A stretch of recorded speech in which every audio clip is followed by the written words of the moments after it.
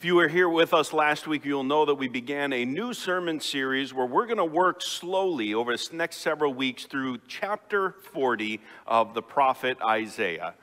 Pretty soon, by the time we are done with this, you open up your Bibles, it'll flop right open to page number 712. But in the meantime, you can look it up there or follow along on the words behind me. I'm going to reread verses 1 and 2 as a background, but then focus our attentions on verses 3 through 5 this morning. So again, Psalm 40 begins with the words, "Comfort, comfort, my people, says your God.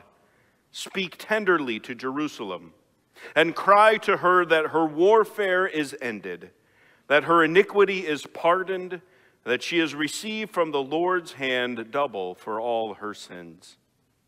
A voice cries, "In the wilderness, prepare the way of the Lord. Make straight in the desert a highway for our God. Every valley shall be lifted up, and every mountain and hill be made low. The uneven ground shall become level, and the rough places a plain. And the glory of the Lord shall be revealed, and all flesh shall see it together. For the mouth of the Lord has spoken." This is the word of the Lord. Thanks be to God. I know certain lists exist in a lot of different industries. Many of us are probably aware that the airline industry has a no-fly list. Casinos have facial recognition software to make sure that anybody that's been identified as a cheat or a thief who is notified immediately upon entering their casino, and if they come in, they are kicked out. I'm sure we've heard the stories of rock bands that are no longer allowed to certain hotel chains. Disneyland has permanently banned certain people. Restaurants have signs that say, "Don't take checks from these people." There are some times when certain people act so atrociously at some moment in their life that an airline or a company says, "We will never have business with that person again. They are banned for life." Now, I truly hope that nobody here this morning has any personal experience with that. But I also can imagine that all of us can kind of relate to somewhat similar circumstances, where there's a bit of a brokenness, you've done something wrong, and now you're trying to figure out, can I reapproach this person, and how? So I think of the young student who's taking that bus ride home, knowing that the principal called mom and dad and told them exactly what happened on the playground.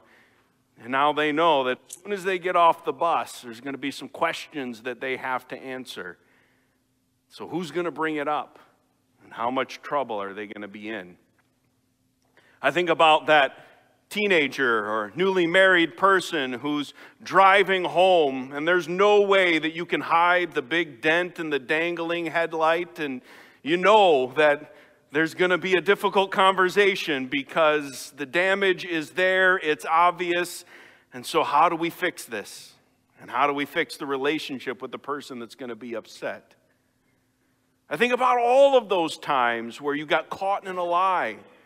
You pushed it just a little bit too far with the joking, or you got in an argument and a relationship was damaged, but now you wonder, has it been permanently damaged, or how do we start talking with this person once again? How do we move toward this broken spot into this word that I heard us use in the preparatory form, reconciliation, that where we can repair what has been damaged? Or is that even possible?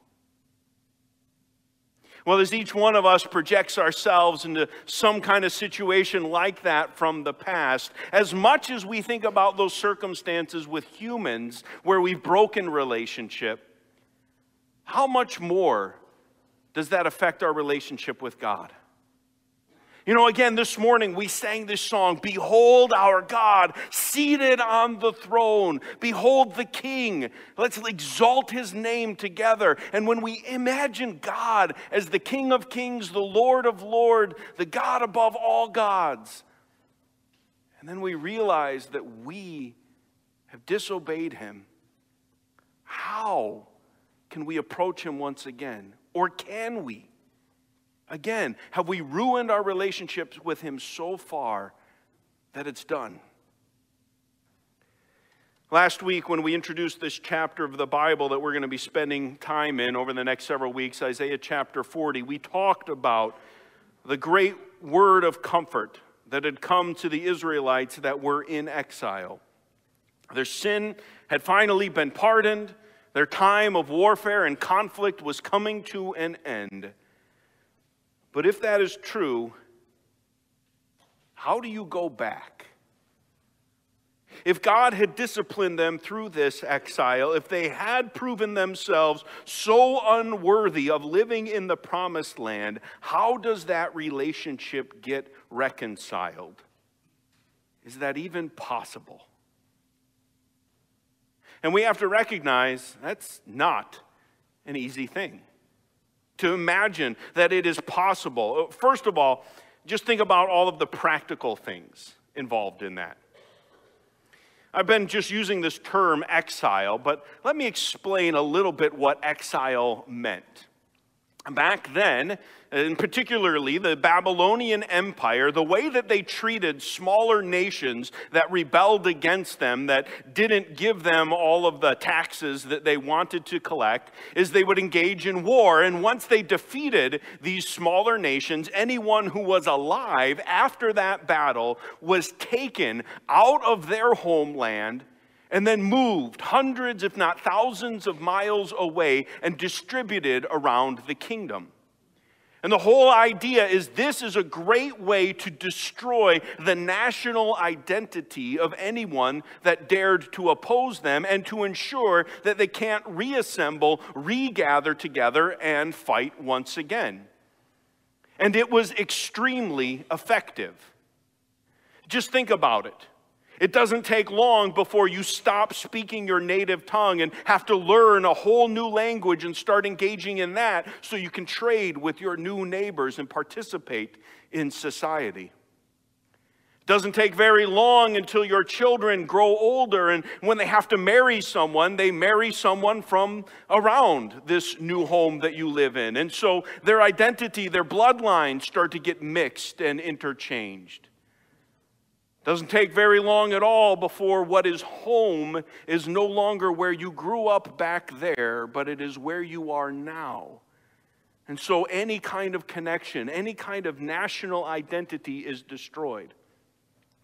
In fact, it was such an effective tool of destroying nations that to this point historically, no nation had ever survived or recongregated after being exiled.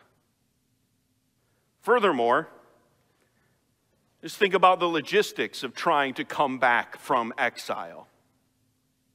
If you're going to leave the nation, your only option is you have to have the greater emperor grant you permission to go back to your homeland. If they moved you, you're not moving back unless they tell you it's okay. A Herculean idea, an impossible idea. But then, assuming you do get permission, now you've got to move all of your possessions, all of your animals, your belongings, hundreds of miles back to your homeland. And having done that, what's waiting for you once you get there? There's no home. There's no temple. That's been destroyed, and the stones of it have been distributed and scattered all over the place. The city that was once there has no wall around it because that too was knocked down. So if you get back, you've got nothing waiting for you except more work of rebuilding and reestablishing. And so from a very practical level, this was an impossible idea of returning. But what is more is not just the practical, but the spiritual obstacles. Especially without a temple to exercise their sacrifices, how do you say sorry to a holy God? If their identity as a nation was rooted in being the descendants of Abraham and recipients of the covenant, how do you start again with a God that you have so openly and rebelliously stood against and say, can we start over? But again, into those questions and into that situation, Isaiah 40 has an incredible word of comfort. A voice cries, in the wilderness, prepare the way of the Lord. Make straight in the desert a highway for our God. Yes, there were a whole lot of obstacles to this idea. The unbelievable idea that these people, now in exile, would be able to return to the Lord. And yet the word of comfort is that they needed to be ready because God is coming.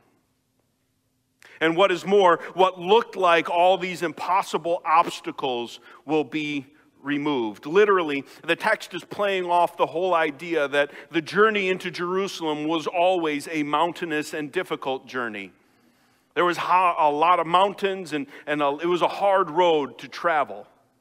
And if anybody's ever done any hiking or bike riding, it's always difficult when you look ahead on that long journey and you know, as much effort as it takes to get up that hill, I'm going to have to go up it just to go down and start all over again on the next hill. And those ups and downs are very difficult, and the rough road can be so hard. But the promise of this text is that those high and low points are going to be leveled out flat. The crooked and rough road is going to be a plain. It's not going to be a journey of twists and turns and ups and downs. It's going to be a flat, straight highway. It will be easy. But again, how? How can the people come back to God? And when you dig into this text, that actually becomes a kind of difficult question to answer. Because you bounce back and forth, it seems, between responsibility in doing the work. When you look at the commands of this passage, you have the mandates that are given here to the people. The first mandate is that word prepare. Well, what does it mean to prepare? Does it mean, well, just get ready? Have your spirits kind of anticipate the fact that something incredible is about to happen? Certainly that's an option. Or does it mean more? Does it mean get to work?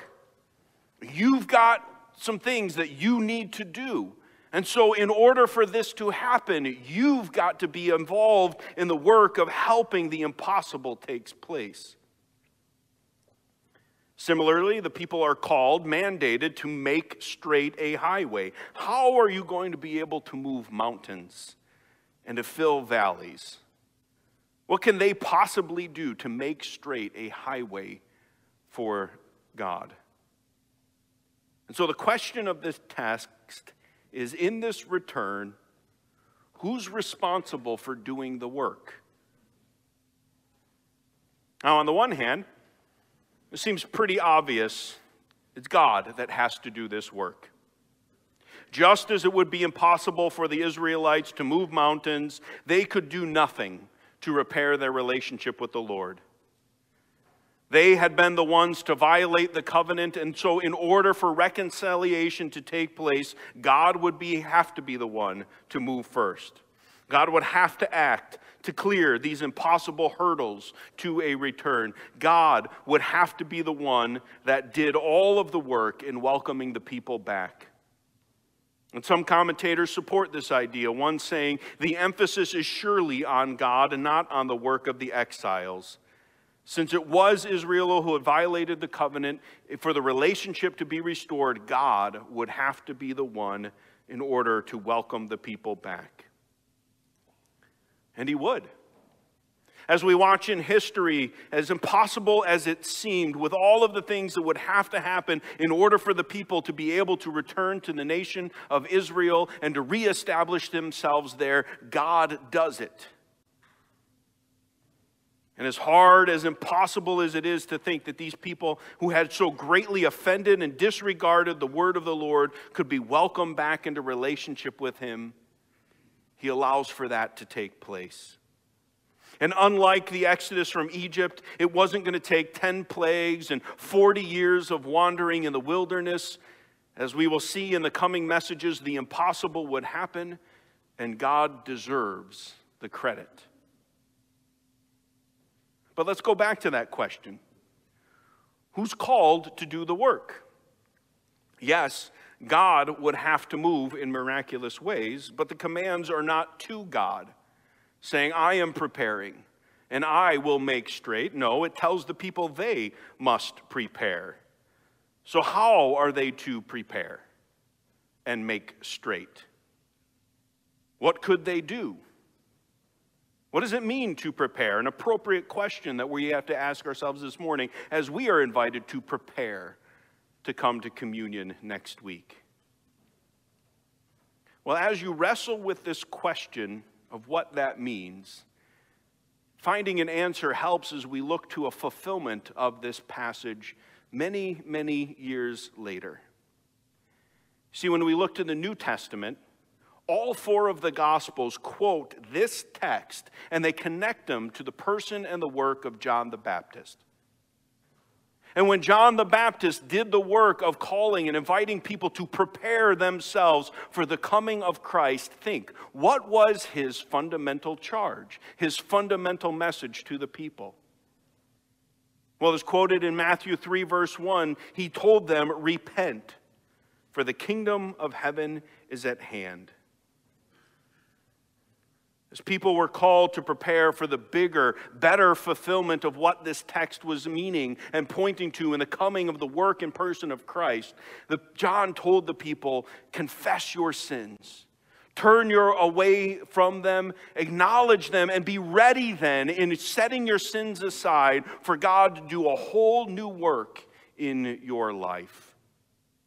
And that's what the people that heard John's message did. They confessed their sins, they were baptized, and those that confessed and were baptized were better ready to have the work of Christ come and be done in their life.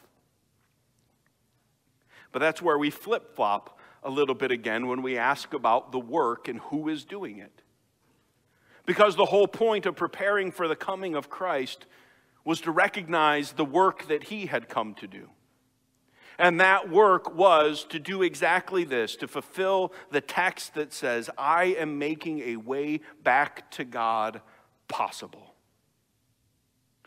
As incredible, as wonderful as it was for the ancient Israelites to be able to leave the land of exile, return to their homeland, rebuild houses, the palace and a temple and a city wall, in the end, none of it was good enough to restore and permanently connect them back to God. But their day was coming when all of their Old Testament sacrifices would be put to an end in the one sacrifice, the person of Jesus Christ. When he went to the cross, he bore the wrath of God against all of humanity's sins. And as he shed his blood and gave his life, he made the road back to God possible. He bore our sins. He was bruised, as Isaiah says in another text, for our iniquities. And by doing that, and then rising from the grave, he proved himself victorious over death and all of the consequences of sin. And he says, when you look to me in faith, you can come back to a God who is willing to pardon you for your sins and go back home. And that is why I think this passage again has a lot of good news to say to us today.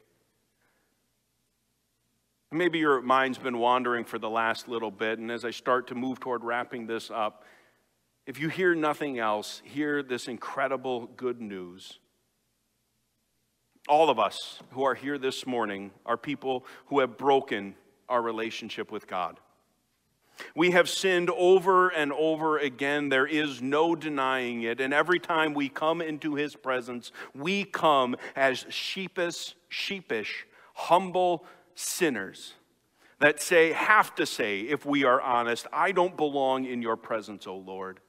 I have done nothing but violate your commandments, and you should have nothing to do with me. Our relationship is broken, and I can't fix it.